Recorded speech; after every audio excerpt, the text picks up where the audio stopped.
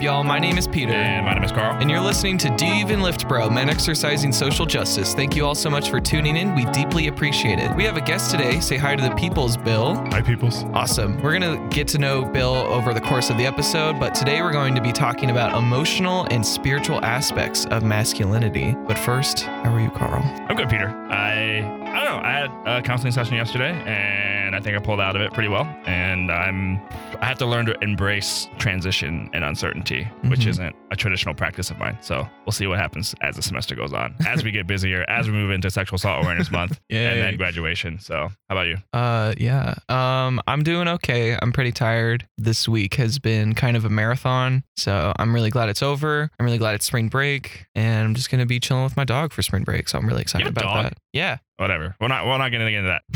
Anyway, what we're going to be doing with Bill today is we're going to have a 2-part series here. Part 1 is going to be us sort of intellectualizing emotional work or theorizing about emotional work. And then part 2 is going to be us sort of practicing that emotional work. And I think Bill will be able to explain it a little better. And we want to start with getting to know Bill a little bit. So Bill, can you tell us a little bit about how you're connected to campus and then some of your salient identities, please? Okay, so I'm Bill Connor. I'm currently a 5th year student in the Counseling Psychology doctoral program at CSU, which means I do a ton of stuff all the time.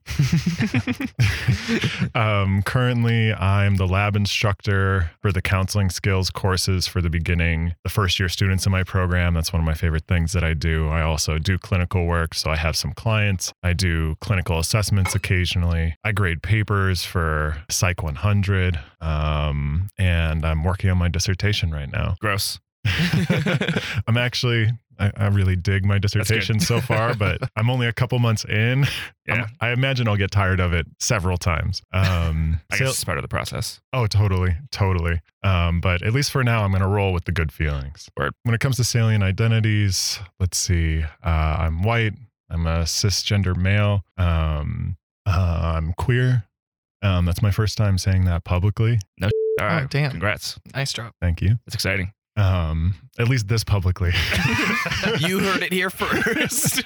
I mean, all 4 of our listeners, yeah. Hey, my mom's gonna listen to this. She knows. She knows already, though. That's up. And I'm various shades of European, but the most salient identity for me in that area is I was raised really Irish Catholic, Cool. Which comes with a lot of complications. But A lot of guilt. Oh, a lot of guilt. But I really come from a lineage of people that really think intensively about morality and justice, even though it's come through in complicated ways in my family's political history. Okay, cool. Well, thank you for sharing. And can you sort of locate for us why, I forget how it happened, but you and I sort of connected and we're like, you want to come on the podcast? And you're like, hell yeah. And so when it comes to why is emotional and spiritual aspects of masculinity something that you really connect with? It's the work and healing that I needed. You know, in undergrad was when I really first got introduced to feminist and anti-racist thought, and it really resonated with me. And, you know, I felt a sense of anger, like this is really messed up that things are like this, and it really makes sense. And then all of a sudden it was like, wait, what did this do to me? Yeah. And then like reflecting on so much of my history and figuring out like having to work through trauma and recovering from, like, I would really call it recovering from a lot of from playing football for 10 years. Okay. My body, and took a lot of abuse and the depth of homophobia and misogyny that was just normal. And like what that taught me to do with different parts of myself and what I had to hide from. There's so much there, and like the stuff that helped me to heal and to witness other people more fully and be good at the work that I do. It was just a natural sort of path where the emotional and spiritual spoke to me and was where I felt like I could really find I don't want to say productivity, I hate that word, but found real like sense of like progress and like and getting access to my body and hopefully facilitating other people doing the same. Like, okay. So, and I'll unpack more of that as we talk. Awesome. There's so much in there. I think it might challenge some folks to think about men healing from patriarchy or men healing from our own basically. Yeah. I just want to like re-emphasize that this particular podcast is designed to have these types of conversations that are necessary, right? We recognize that there's pain and more like, I would say, tangible like realistically tangible impacts on women and gender nonconforming folks when it comes to patriarchy and stuff like that. And part of the solution here to end men's violence against women and gender violence and men's violence against ourselves is to have this particular conversation. So I'm really, really excited to dive in and talk about what does emotional work and healing potentially look like for men and why it's super important to connect to this work. So one of the things that I like that I heard in there, Bill, is this idea of men reconnecting with their bodies. Can you talk a little bit about how it gets disconnected and then why the process of getting reconnected is important? So there's a few things to unpack here. One, disembodiment is really normal in our culture generally. Which culture? White culture. Okay. Also, Talking specifically about white culture. Gotcha. What is disembodiment?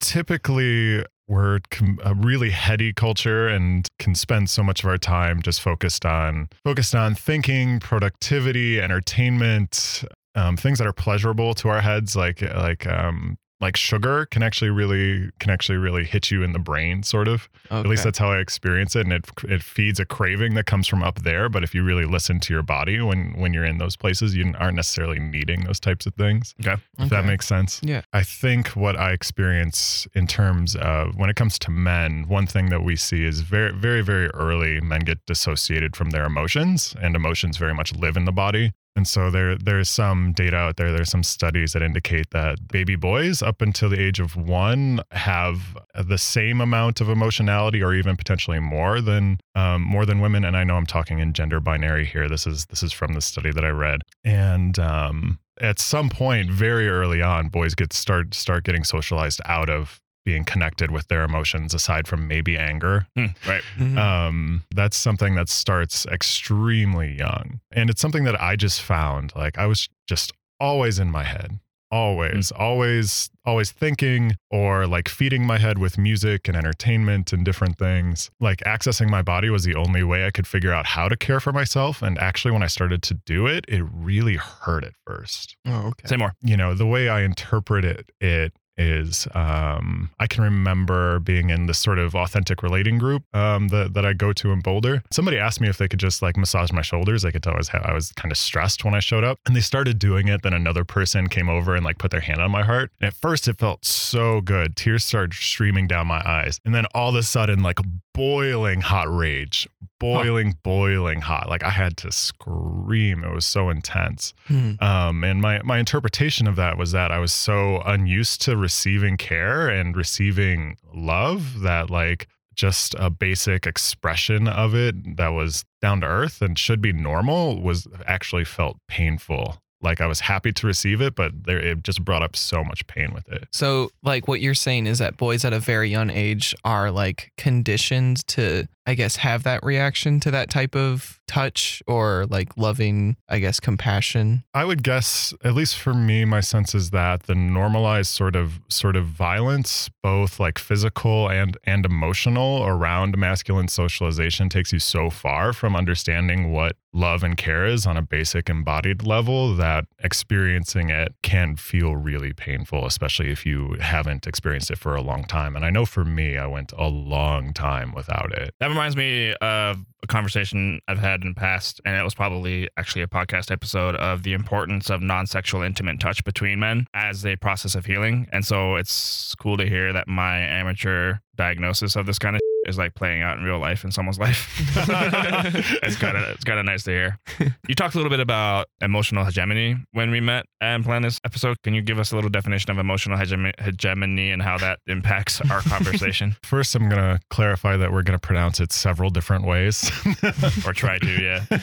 An emotional hegemony is a term that was coined by Dr. Allison Jagger. She's actually a philosophy professor at CU in Boulder. She wrote it in the late 80s, I believe. It was a paper called Love and Knowledge, Emotion and Feminist Epistemology.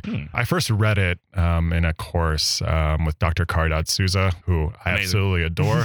Have to name drop her. Yeah, she's amazing. Shout out. An emotional hegemony is this notion that dominant power structures dictate what emotional expressions are okay, and they're typically in line with where power lies. So a really simple A really simple example is if you think about managers versus lower level employees. It's much more acceptable for a manager to express anger on the job at other people on the job than it is for a lower level employee. Because it presents more risk. There's much more material risk, like a risk to your actual livelihood for somebody who's in a lower level position in a company to express anger than it is for somebody with more institutional power, perhaps an owner or a manager or something like that. It's interesting because when I think about hegemony, I think about its restrictiveness, right? Like it's a box that is really tight. And the way men are boxed in, particularly around emotions, is we're not allowed to cry, right? So when I think about the idea of power and who is allowed to emote, my brain actually goes to like sports. I can't get my head out of sports. God damn it. I don't even know if I like it. I'm pretty sure I was just socialized to like it. But the point is ambivalence. The only time I see, one of the few times I see athletes cry, like these are the pinnacle of masculinity. These men are, I think these cis men are the pinnacle of masculinity in a lot of ways. And the most emotional state that I think these men are allowed to be in is not just when they win games, but when they win like the biggest game. Yeah. Right. So when you're a Super Bowl champion, a World Series champion, a Stanley Cup champion, I'm missing a sport. World Series. NBA Finals champion. I said World Series. Oh, you did. Like those men who are victorious, I think, are allowed to. Well, I guess the ones that lost are also allowed to cry. But in terms of power, like competition and being the best in the sport is a position of power in a lot of ways. I'm wondering if there's a connection between that particular aspect of how emotional hegemony shows up in men's lives. I can speak to that a little bit, at least from my experience playing football. Like at the end of every season, we would cry together. And there was something that felt really nice about that. Like football kind of felt like a family in a lot of ways. And you're really putting your bodies on the line for each other and seeing each other as brothers. And it was the only place that's acceptable for men to slap each other's butts. Right. Apparently. And at the same time, like there were other times where there were really, really, really messed up things that either coaches said to me or things that happened to me and like did not have the support for like dealing with that emotionally. So one I can remember really vividly is being at practice in 7th grade. So I'm 12 years old at the time, 12. Okay. And there's a play where one of the players on the other side is chasing my guy. And the guy on my side is far enough away from him where I know he's going to score and I don't even need to block this guy. And I just sort of give him a little shove. And my coach just like rips into me saying, some misogynistic slurs and saying, you take his head off.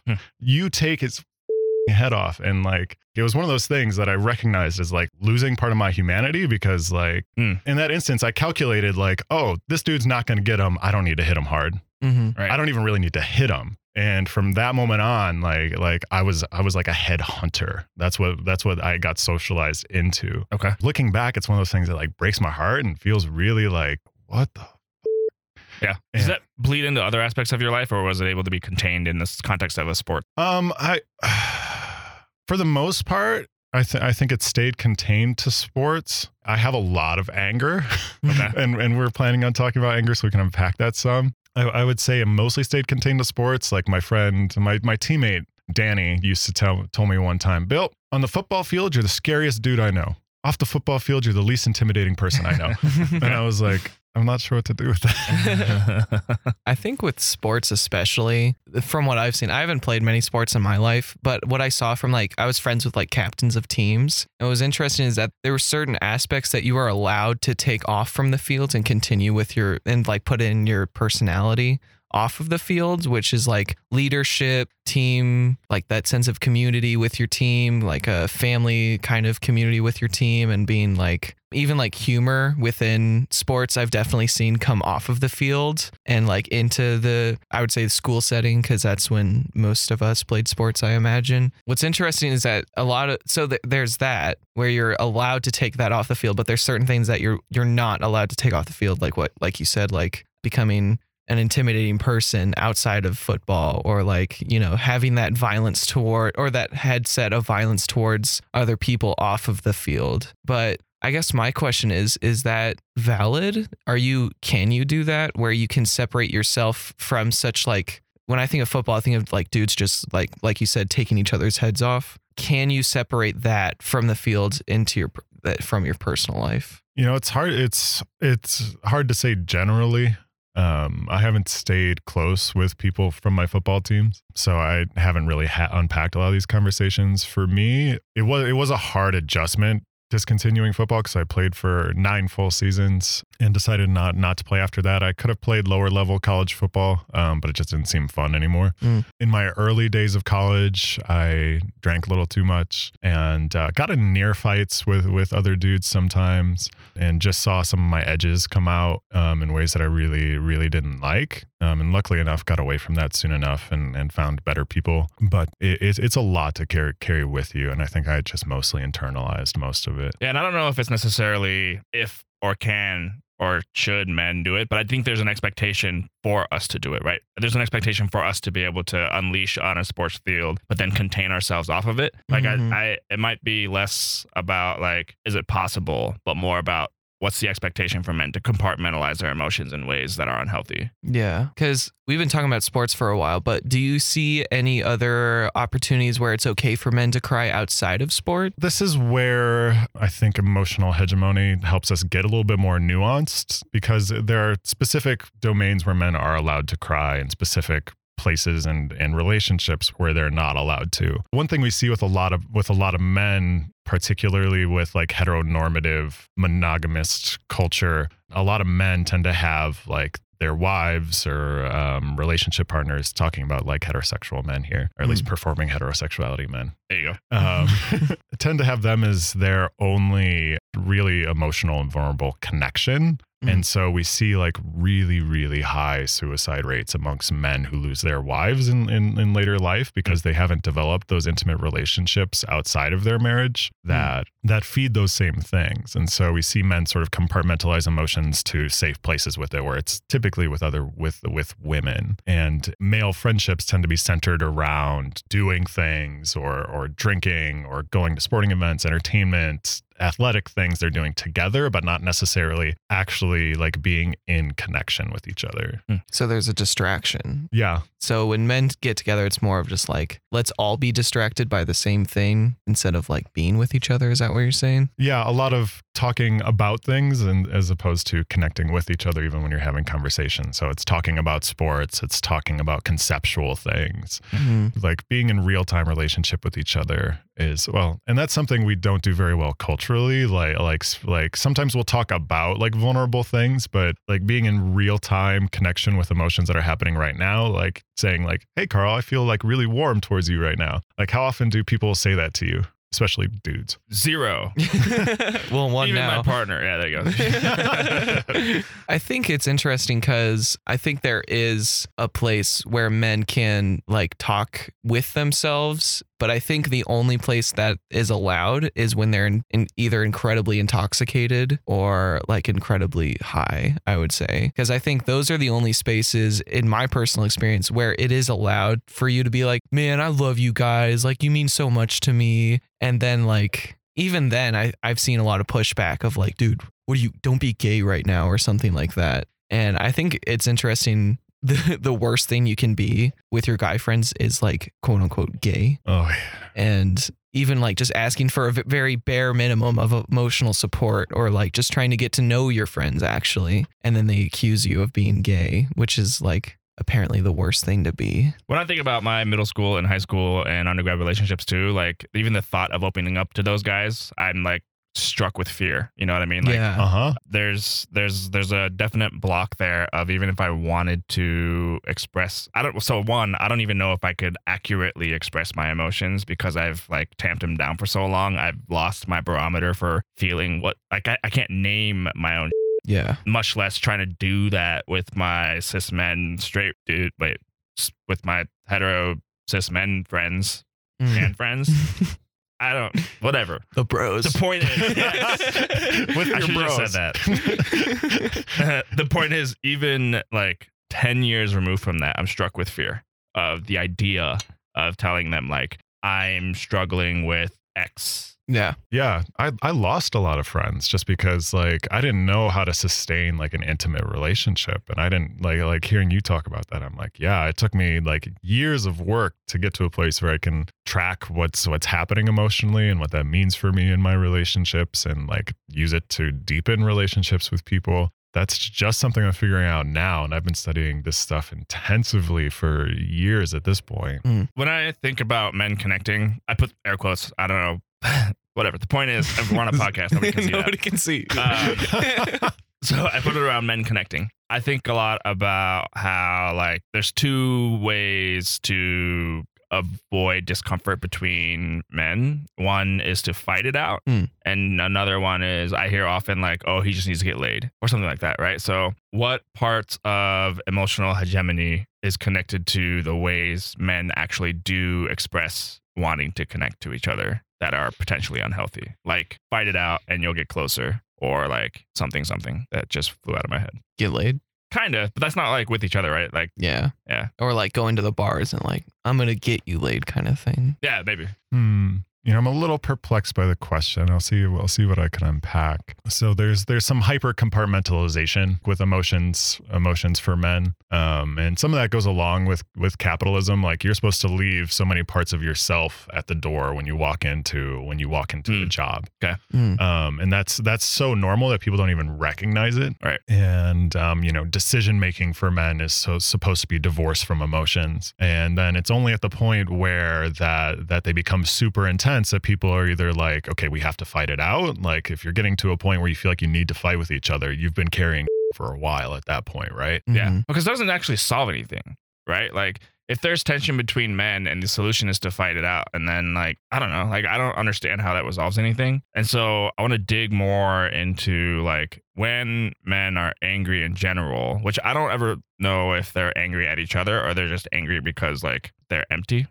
Yeah. But it's so hard to tell sometimes because when it comes out in those explosive ways, usually there's like several things happening, and you might have a fight with a friend where they name like 8 different things that are happening and then also talk about other things that are happening in their life. And you're like, I hear you. I do not know what to do with that. Right. When we're not caring for each other our entire lives and then someone suddenly asks you to care for them, I think that would be really difficult to handle. What it's got me thinking about is a lot of our coercive sort of emotional experiences growing up that are really typical. So a lot of times, if say you express sadness growing up, you might hear from a parent or a teacher or whatever, what do you have to be sad about? Other people are starving, that kind of thing. Or if you are dissatisfied with something, oh, you should feel grateful. And it's all these things where you have these relatively mundane, understandable emotional experiences, but you get these really severe messages that you shouldn't feel that way. So like, I have cancer. Well, at least you can afford treatment. Look on the bright side type of stuff. Oh God, yeah. Look on the bright side stuff. Oh, can we unpack positive thinking, please? Let's do it. So don't get me wrong. I think there's a very healthy way to do positive thinking, but what I see in sort of the popular positive thinking culture is really bypassing difficult emotions, and sometimes just a subtler version of those messages, like you should feel grateful. Good vibes, man. It's all about those good vibes. Exactly. Yeah. Okay. So like, don't ruin my high type of, or is that different? Don't kill my vibe. Some of that. Okay. Some of that. The healthy way to, in my view, to respond to emotions positively is just respond to emotions with a way that provides care and recognition. So say if I feel sadness, a healthy way to respond to that is just to recognize it and say, oh, I feel sadness. What do I need? I need some type of care. I could use some connection right now. Something that actually responds to the feeling itself, as opposed to trying to make the feeling go away. Making the feeling go away is where we get into trouble with positive thinking. Okay. Because it's, oh, I feel sad. Sadness is bad. I have to make it go away. And I do that all the time. Yeah. Yeah. And you suppress. That's not what to do. You suppress, and then eventually it just doesn't work anymore. And then then you spin sort of out of control. You can get caught up in anxiety doing that. It's a reflection of those coercive things where you learn that sadness isn't okay to express, because it might be uncomfortable for the people around you, or they're setting these expectations where they don't know what to do with it because they've had it socialized out of them, so they don't want you to have it either.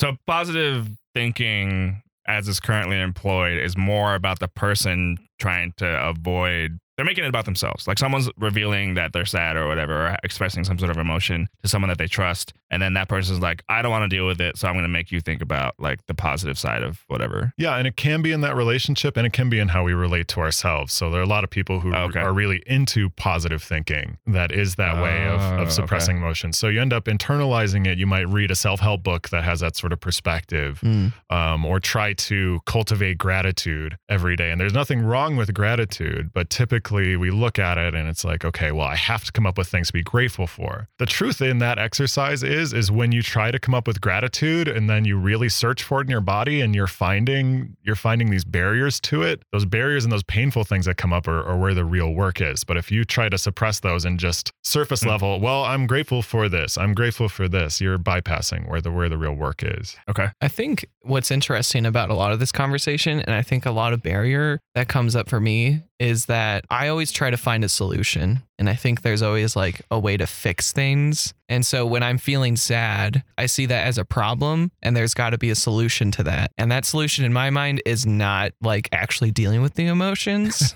and like recognizing that I'm sad. I'm like, oh, there's certain things that make me happy. So like for me, my binary brain works like sad is bad, get happy kind of thing. Find a solution, yeah. Yeah. When we were talking about the fighting part, where it's like you got to fight it out, or there's like you got to have like this crazy altercation. I think that's men desperately searching for a solution that's easy to find and less painful than actually like doing the work, in my mind. Very astute, Peter. Yeah, no, I think that's on point, man. A broken clock is right twice a day. Oh, don't.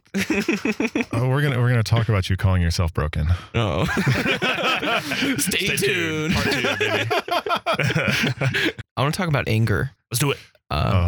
So we were talking a little bit about anger on the football field, fighting with friends, because I've been socialized to think that anger is the only emotion that men can express and be validated for. And so we talked about anger as kind of two things, or what do you want to, what is anger? What is anger? Big question. Big question. And anger might be the most intensely gendered emotion. At least I've seen it so much with therapy clients, a lot with people who are raised feminine, in traditional feminine values.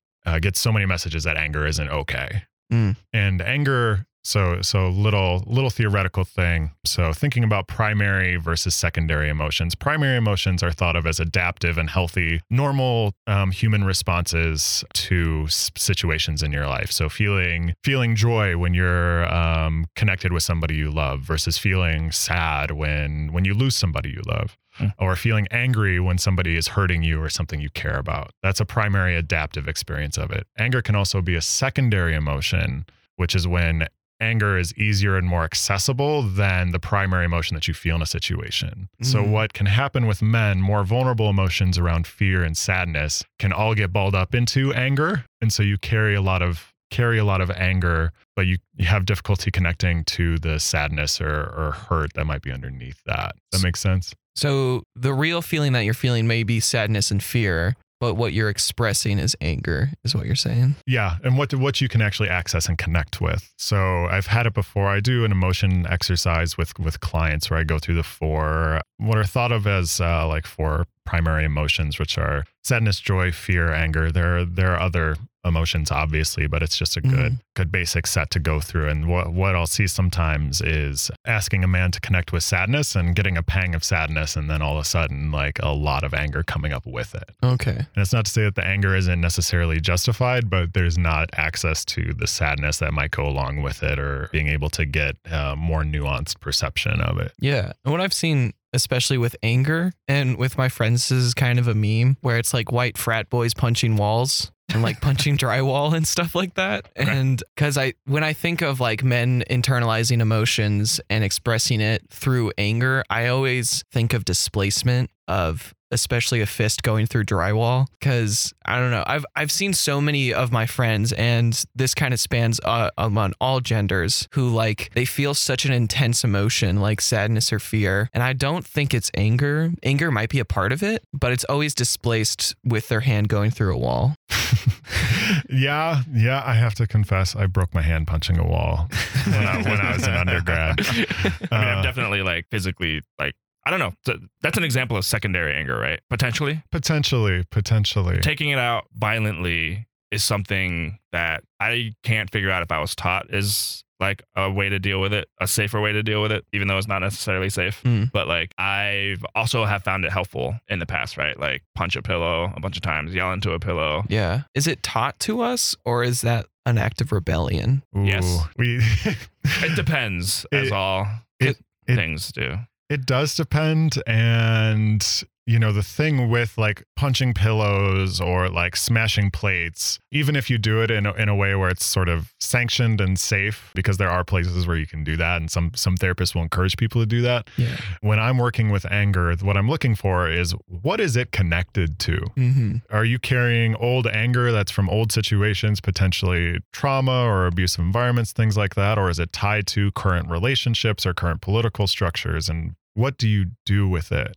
Because the healthy thing with anger is to recognize, what is it pointing to? Is it pointing to, hey, my partner in my relationship is doing this thing that hurts me, and I need to share that with them in a way that's fair to them and that they can hear? I think that's a location where socially conscious men, at least, struggle a lot in relationships. Is like, we're told men's anger is the result of a lot of violence. And so I think the reaction then is to say, I shouldn't be angry. Yeah. And then that really hits, I think, in intimate partner relationships, in the sense of like, I need to not be angry here because of all these things that I've learned. But again, I think the healthy thing to do is to express that anger in a way that like is communally based, right? Opposed to individually focused. And that can be really difficult to do, because you feel like you're putting your relationship at risk, when I would argue that you would absolutely strengthen the relationship by expressing your frustrations. Yeah. Yeah. And we're so caught up in our thinking and interpretations that when it comes to conflict, we typically go into story and blame and accusation, and that's quickly where you escalate and you're not actually connecting to each other. And if you can actually slow down and be like, okay, I'm feeling angry right now. Yeah. Yeah. And actually express your anger while simultaneously keeping it contained. Because when you translate it into, well, you're throwing this thing at me, I'm going to throw this thing back at you. You're expressing your anger, but you're not keeping it contained, and you're not communicating clearly what's happening. And if you can just slow down and say, I'm feeling angry right now, and I want to make sure that I slow down so we don't end up like hurting each other right now. That sounds really simple. That's hard to learn. Yeah, that sounds impossible, actually. It's like what Sonia said. It's simple, but it ain't easy. Yeah. One of the tools that I love, because I think part of what we want to do is provide some level of skill to do the things that we're talking about. One of the things that I love is there's a bunch of emotion and feeling wheels that are out there. And they just named so many emotions that I would never have been able to name myself, right? So even in this emotion wheel, under the category of anger, there's rage, exasperation, envy, resentfulness, jealous, revolted, like dread. These types of words and these types of wheels and tools have really helped me in my emotional journey of at least being able to name the stuff that's happening, because like we keep saying joy and sad. Those are like the only two emotions that we're able to name as a group of cis men. And so these, just having this emotion wheel, I think like I would definitely check it out and then start using that to start caring for yourself and start healing. The emotion wheel is a tool, right, for us to use. And I think Peter and I would be remiss to do all this intellectualizing around emotions without actually doing the work. So stay tuned for part 2. Bill is going to take us through some level of hopefully healing and no pressure. Yeah, we'll see what hopefully happens. Stay tuned for that.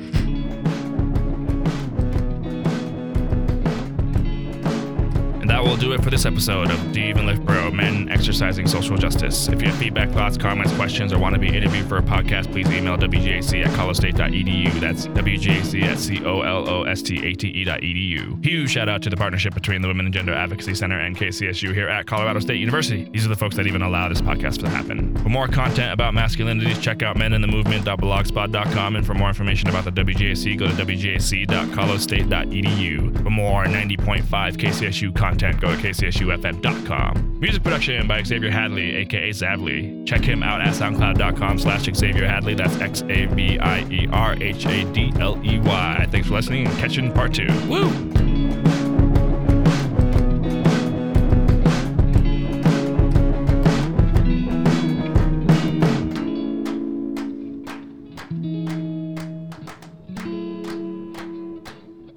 train at? I don't know. It's with my boss right now. That's a good point. I can go back in.